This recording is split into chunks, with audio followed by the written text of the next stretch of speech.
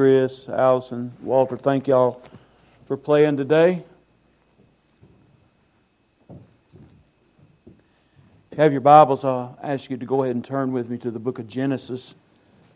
Genesis chapter 1. In just a few moments we'll read some scriptures out of Genesis chapter 1. Did you pay attention to the scriptures that Robbie read out of Deuteronomy 4? Am I correct? Deuteronomy 4. Were you listening? About the responsibilities that parents have to teach God's Word to their children and to their children's children. Now, what's incredible about this is the proclamation for Israel as they prepared to enter the Promised Land. And what God was calling them was to be a righteous people and to teach the nations that the nations they would conquer and the lands that they would take over, that they would teach those pagans about the God of Israel. And you can read your Bibles and discover that they failed at that. But the application is still true. The Bible says, God told Abraham the same thing. We read a scripture about that. Abraham was to teach his children and his children's children. Everybody in his household forever. Moses says that we're all supposed to be doing that, teaching God's Word in our household. The Shema, Deuteronomy 6, says the same thing.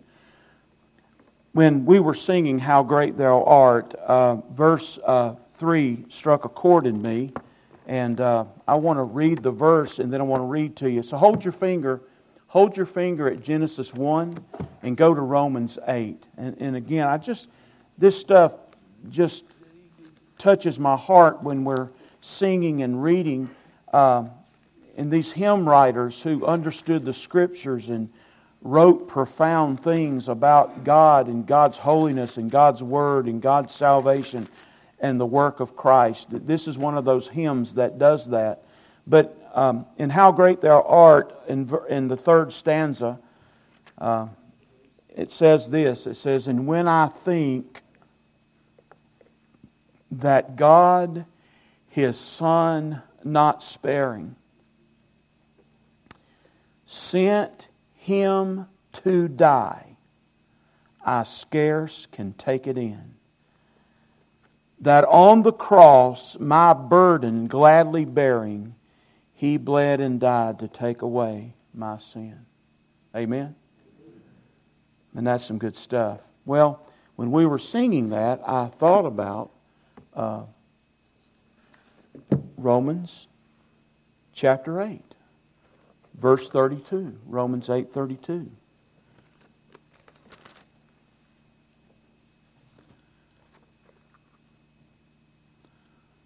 Make sure I'm in the right place.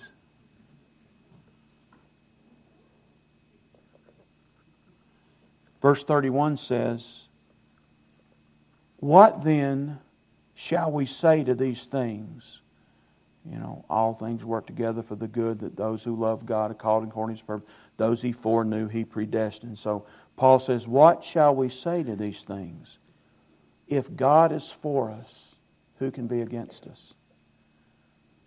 This is a verse you underline in your Bibles if you write in your Bibles. He who did not spare His own Son, but gave Him up for us all. Isn't that amazing? He didn't spare His own Son, but He and the Son freely gave. And then it says, so if God has given us His Son to redeem us, to birth us anew, save us, whatever term you want to use, then the writer, Paul, says, how shall He not... How will He not also with Him graciously give us all things? And it's the argument from the greater to the lesser, right? Everything else that God has promised in this book is less than Him sacrificing His Son to redeem sinners. So everything else that God has promised and does promise in His Scriptures, He will fulfill if He gave His Son. The argument is, if He freely gave His own Son to redeem you, will He not also give you everything else that He's promised? Amen? Will He not? Amen. You didn't seem too excited about that, but it's a big amen, right? Genesis chapter 1.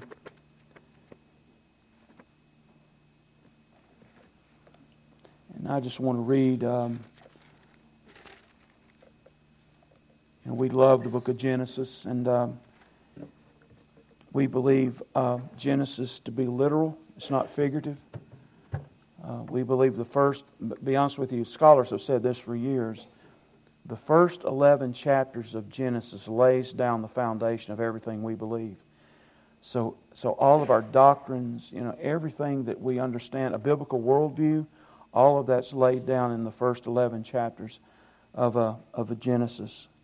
And while I'm here, we love creation ministries. We love Answers in Genesis in Kentucky.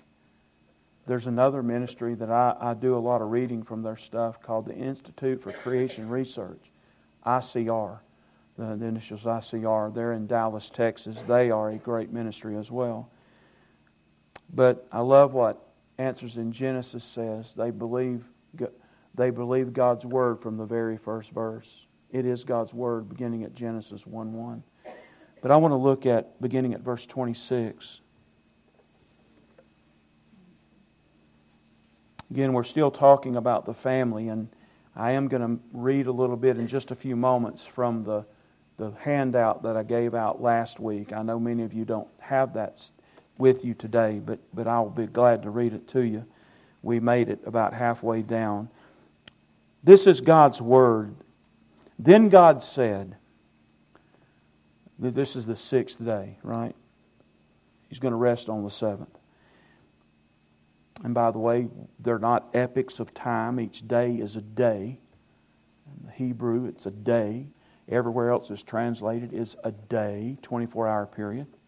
Then God said, let us make man in our image, after our likeness, and let them have dominion. That's both male and female. We'll see that in just a second. And let them have dominion over the fish of the sea, and over the birds of the heavens, and over the livestock, and over all the earth, and every creeping thing that creeps on the earth. So God created man in His own image. In the image of God He created him. Male and female He created them. And God blessed them. And God said to them,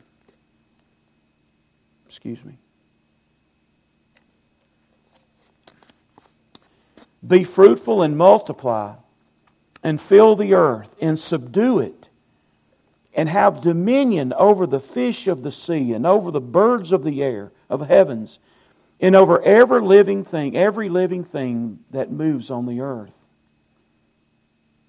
And God said, behold, I have given you every plant yielding seed. Isn't that amazing? You don't think about that. The plants yielded seeds.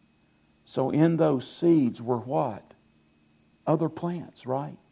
Isn't that incredible? I've given you every plant yielding seed that is on the face of the earth, in every tree with seed in its fruit, you shall have them for food. And to every beast of the earth, and to every bird of the heavens, and to everything that creeps on the earth, everything that has the breath of life, I have given every green plant for food. So, in creation, right, everything was vegetarian, right? No meat eaters, right? And the meat eaters came after the flood, okay? And it was so. And God saw everything that He had made, all 6 days. And behold, it was very good. And there was evening, and there was morning, the 6th day. And again, what Jesus said in Matthew 19:4, we have read, haven't we? Have you not read that He who created them from the very beginning created them, male and female? I think about, I wrote this little statement. I was asking Diane about this. I said, if Christians do not trust God's truth concerning gender identity. Now, let me say this again. If Christians do not trust God's truth concerning gender identity and roles in life and marriage, then where will we decide to find that truth? Argument is that if you and I as believers or Christians don't take God's Word literally and don't believe He speaks the truth about whatever, marriage, family, identity, sexual behavior, whatever. If we don't believe His truth, then the question is, where are we going to go to get that truth?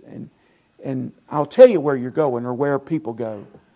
Number one is it's self-determination or self-will. You decide what the truth is. And that's very popular today. Self-will or self-determination. You decide.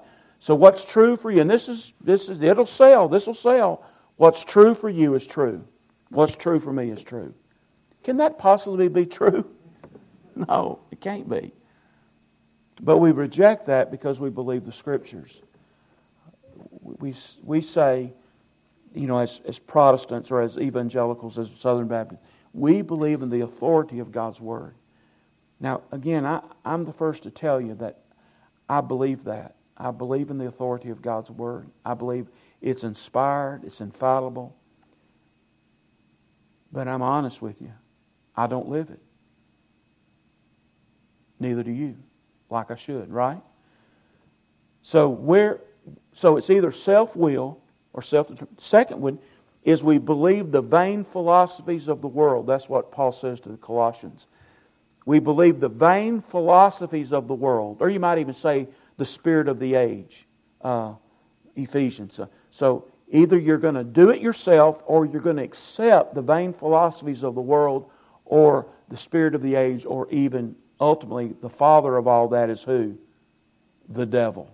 Who is a deceiver, right?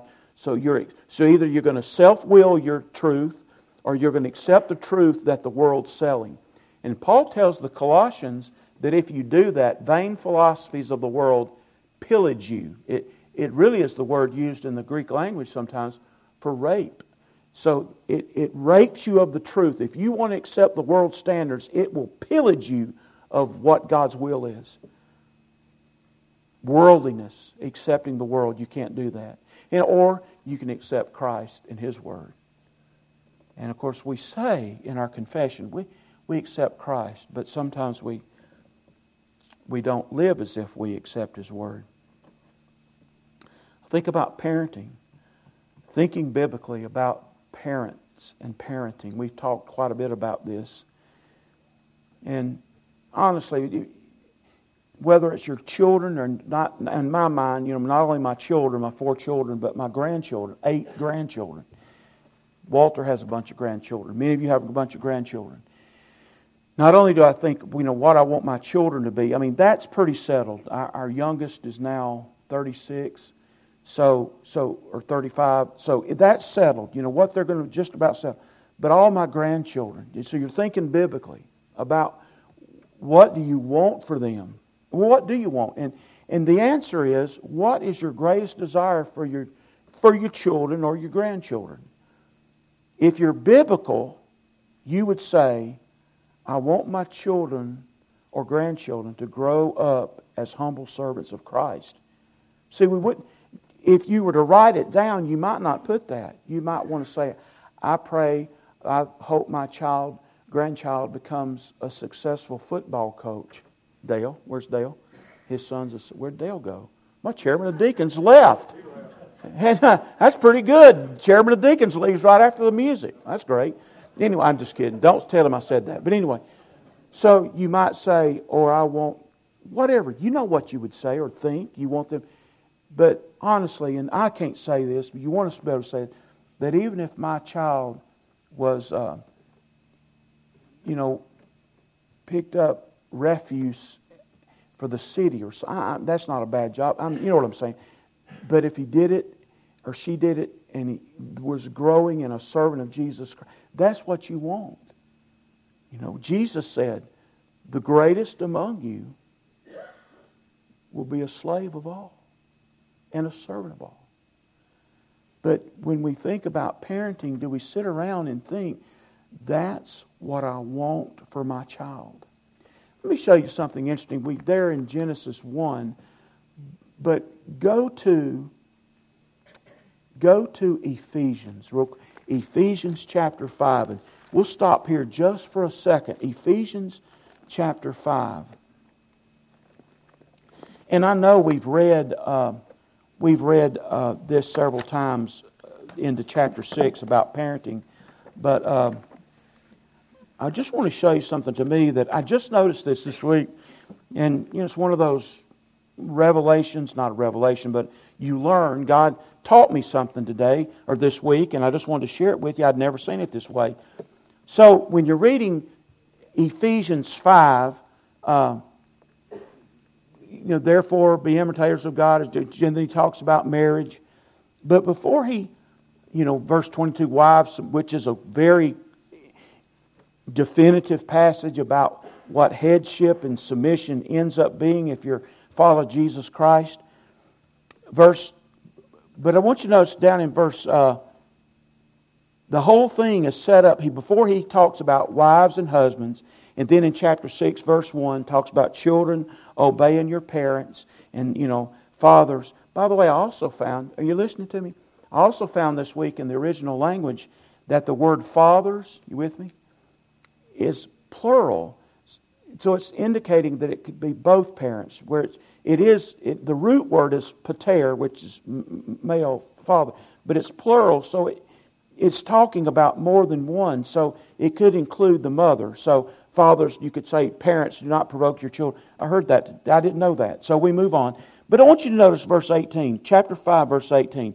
This whole, whether you're marriage or whether you're parenting, the Bible's going to tell us there's one important spiritual rule that has to be present for you to be the partner in marriage you should be or the parent you should be. And that's being filled with the Spirit, right? And that's the honest truth. Am I right? If you're going to have a godly marriage, you're going to have to be full of the Spirit, right? Am I right? I'm married. I'm almost 62. My marriage isn't perfect. We have fusses. And if you're not filled with the Spirit, you'll act like a moron. Right? Or you'll say things you'll regret. You'll act like an infidel. And then sometimes you let those little fights fester. Right? And the wife gives them the silent treatment. The husband stomps around and slams doors. It goes on for 3 days. Which none of that's the will of God. That's what sinners do. But if you're filled with the Spirit, it won't go on but a moment. And then there'll be repentance and reconciliation. Am I right? So we have to be. So if you're going to parent godly in a godly way, you're going to be a spouse that's obedient to the Scriptures. Chapter 5, 22 through 6:4, I think it's key that you be filled with the Spirit. I just found that. To me, it makes so much sense when I read that to know that being filled with the Spirit is key. And really, the way it reads, this is just, what scholars say. You can read chapter 5, verse 18 like this. Being kept filled. So it's something you never quit doing. Less of you, more of the Spirit, right? Empty yourself, filled with God's Spirit. And how are you filled with God's Spirit? By being in God's Word and submitting to it. So, Paul says to the Galatians, walk in the Spirit, and you will not fulfill the desires of the flesh. But if you're not walking in the Spirit and in God's Word, guess what you will do? You will fulfill the desires of the flesh. And that's when you act like a pagan. You act like an infidel. You act as if you've never been saved. And that's very possible for believers. Now, this is the hand. I'm reading from the handout I gave you last week. And it's okay that you don't have it. I can read to you. And I'm going to read them all, but I'm not going to make comments, but on the last 2 or 3. This was the back page. In the Garden of Eden, God's beautiful gift of complementary manhood and womanhood was beautiful and perfect. And you see that in Adam's response to Eve in Genesis 2, when he says, wow, this is now bone of my bone and flesh of my flesh. She shall be called woman because she was taken from me. She was taken from the man. So it was a beautiful thing that God did. Error and confusion over God's plan often results in distortions in gender roles, aimless parenting, and confusion about spiritual leadership within the local church. So if we distort maleness and femaleness, or the roles that God assigned to each, then we have confusion over parenting, over church leadership. We just don't operate under God's authority. A spiritual stupor seems to rest over the church of God and the pulpits. Parents are busy, and the God of this age is capturing the hearts and souls of children. The Bible says several times in all the synoptics, Matthew, Mark, and Luke, the synoptic Gospels. I'll give you one. One's in Matthew 10:25. It says, it is enough. What it's saying is, what's the desire? It is enough for a disciple, which the word disciple means learner. Okay, so let me read it like that.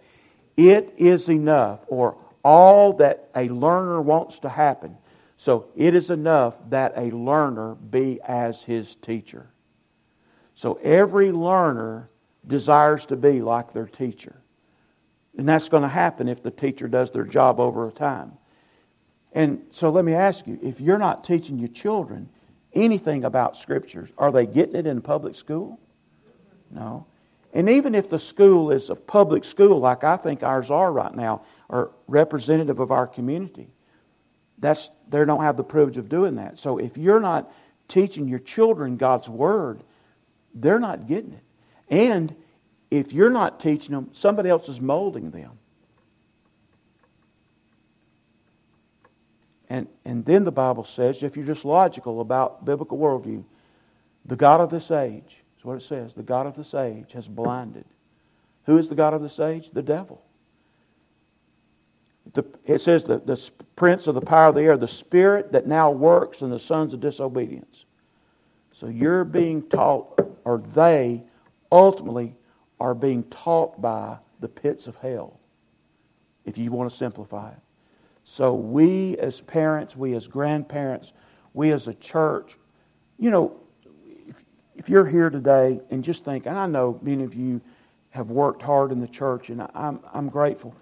I do want you to come on the 5th. We need these teams to operate and get back in the flow of things, because we haven't done a nominating team process since the COVID issue, the plandemic. We haven't done anything since the plandemic. So we're going to get started back on the right foot for the new church year, which starts in September. It doesn't really matter. Church life goes on. I lost my train of thought again, but let's move on. So a spiritual stupor seems to rest over the church of God, and the pulpits are silent. Parents are busy, and the God of this age is capturing the hearts and minds of children. So just want you to think, I was thinking about teaching here. So if you're here today and you teach a class, whether it's adults 90 years old or children 3 years old, think of the importance of what we're doing. You're teaching God's holy word. And just another little note, does God's Word and the church and God's people deserve more than you getting ready 15 minutes before you get here on Sunday? I mean, there's no way we can counteract what the world does by teaching 1 hour. But we do have an hour or two and an hour on Wednesday nights, and I do things online. We better be teaching God's Word. And let me say something. Let's say you don't care about coming to Bible study. Think of the opportunities you're missing to hear God's Word. And you never know. I think about, and again, I'm just talking to you. You know this as a Christian. I'm talking from my heart. There are times when I am studying God's Word, or even I'm hearing God's Word, listening to somebody, or I go to a conference, and you will have a moment, and God will just either, He reveals something to you, or He breaks your heart, He brings a deep conviction, or something special happens in that moment in time, right? You know what I'm talking about. It's just something incredible. You see something in Scripture you've never seen before, or you make an application and just grow in grace and knowledge, and it's just a significant time in your life. Well, if your children aren't hearing God's Word, they're not going to have those moments. If you're not in worship or in study, you won't have those moments. So that's why we want them under God's Word. And they may go home and tell you that preaching is boring. But God's Word's not boring. And so we want them under God's Word. In the Old Testament, it said, when the Jews had gone back and were rebuilt, the temple had been destroyed. This was after the Babylonian captivity and the Persian Empire. And so the Jews are able to go back and they start rebuilding. And so this is when Ezra, and Ezra gets to read the Scriptures, and the people as a whole had not read the Scriptures in years. And so Ezra starts reading, and the people just stand up in honor of God's Word. But then it says everybody who could hear and understand were part of the worship assembly. If they could hear and understand, they stood there. And the Bible said Ezra did this for hours. But that was because God's Word is so important. You think I'm long-winded? Hey, Paul preached all night long. Somebody fell out of the window. So I'm not long-winded as some. And I'll tell you something else. A friend of mine, though he's not a great friend, but he is a friend. I know who he is, in Elmore County. He preaches an hour and 15. He preaches. That's not on. I'll do it. He preaches an hour and 15. He preaches an hour and 15 minutes every Sunday morning.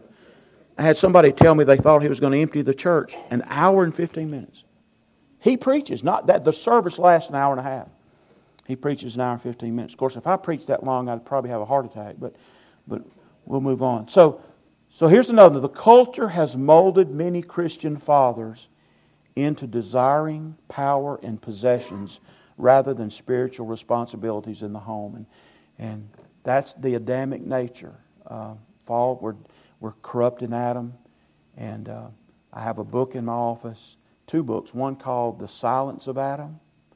And in the events of the temptation of Eve, Adam didn't say much and should have said something. And the absence of Adam. Adam wasn't where he should have been, and didn't say what he should have said. And men do that. Guys, I'm going to tell you, being a spiritual leader is not for chickens. But I'm telling you, men, your home is your responsibility. And God didn't come looking for Eve. God came looking for Adam. And He held Adam responsible for the first home. And He will hold you accountable for being the priest of your home. There is no doubt about that. It is and see, that's why wives should love their husbands and help them. Because they're the ones that's responsible. So that's why they need a helper. And the buck's on their desk, not on yours, wives. It's on their responsibility. It's a massive responsibility. And so, but a lot of men are absent, they work 2 or 3 jobs and make a bunch of money, but they're never at home to lead their children or spend time with their wife, that one flesh. You know what I'm talking about. The next one says, the spirit of the age hates the call of wives to be submissive. The sad consequence is that in many Christian homes, the call to honor and affirm the husband's leadership and display a gracious disposition to yield is very weak or absent. And so you have to decide. 1 Peter 3, Titus 2, all these passages we're going to read. If we get to it today, we'll read one about that. God designed the roles. It's not talking about whether they're equal in personhood. Yes, they're equal in personhood. It's about roles and how God has established. He made them male and female, and those male and female have roles. And you find that in Genesis 1, 2, and 3. Parents are often duped into trophy parenting. I think I did finish with this one last week, but This is a big temptation. Trophy parenting. That is basing your self-esteem and values as a parent through the attention and applause your child receives from their peers or your peers or the community. You just have this desire for people to be impressed with your children. You might, and I've done it. Obviously, I'm a parent. My children were young, and you'd come to church and say, "Now, before we go in," and grit your teeth and say, "You better not," and the whole motivation at that moment, for me and probably for you, is not necessarily being Christ-like. It's embarrassing you. Don't go in there and cuss, or don't go in there and steal. Don't go in there and hit somebody. Don't act like a fool. And what you're thinking is about you. It'll embarrass you. So what? So what? Let me tell you what your child is. A wicked sinner. And guess what they're going to do? Act like a wicked sinner. All of them do. So your kid's no different from somebody else's. We talked about that last week. But don't we love to judge other people's parenting? Right? Hello? Is this on? Hello? Don't you love to be self-righteous and tear somebody up behind their back about how you'd change that child if you had 5 minutes with them? You say stuff. You may not say that, but you think that, and you wouldn't do it. But we say that. It's tough. Parenting is tough. But it's the greatest call in the world. Being married is the greatest covenant in the world. It deserves our best. Parenting deserves our full attention. But you have to intentionally do it. The older I get, I have these moments where I reflect on being here for 23 years. And sometimes it's not good. But a lot of times like with Emily graduating from college. What? You have all these things that happen and you think, holy moly, and time blows by. Let me read this last one. God made male and female. We read that in Genesis 1:27. And He named, I tell you what, we're out of time. One more verse. One more verse, Gary. Go to Genesis 5. Let me show you one thing you may not know. And we'll finish with this. God bless you. I'm sorry I didn't get where I wanted to go. But Genesis 5, it's my own fault. Genesis 5. So think about this. This is just one of those other roles. If God made a male and female, and in God's design, somebody's a head and somebody's a helper. Ephesians 5 teaches that. But you find that in the book of Genesis, right? This headship and helper you find in Genesis. So we read it. You can go to Genesis 1:27. Let me read that again. Genesis 1:27. So God created man in His own image. In the image of God He created him. Male and female He created them. God created him. Interesting. Male and female He created them. Now go to Go to Genesis 5:2. I'll pick up at verse 1. This is the book of the generations of Adam. When God created man, He made him in the likeness of God. Male and female He created them. And He blessed them. And He named them what? Man. It's the word Adam. Adamah. He named them Adamah. This is why, from a biblical standpoint, the wife would take the husband's name. This is an example of that. They were called man. They were called Adamah. They were called Adam. She took his name. So, and why would that be true? Because God had established roles, and there was a head and there was a helper. Man was responsible. The wife was the helper. And all through the Bible, you will see that a man is responsible and a wife is responsible for respecting, honoring, and helping him lead his family. That's just what the Bible says happens. And it says the husband is supposed to love his wife. Every time it talks about marriage, it says the husband has to love his wife, and the wife needs to respect her husband for what he has to do. That's God's plan. Our heads are bowed and our eyes are closed and our hearts are open to the Lord. And this morning we're going to have just a moment or two of invitation. But folks, I know that we've kind of scattered and shot a shotgun this morning about the family and about God's Word and about church life and about you obeying God's Word. And we'll pick back up on this next Sunday. But I just want you to know it's my conviction, and it's the conviction of Scripture. There is nothing greater than the home, than raising godly children for the glory of God. Even that's in the Bible. In Malachi, why did God make two people one flesh?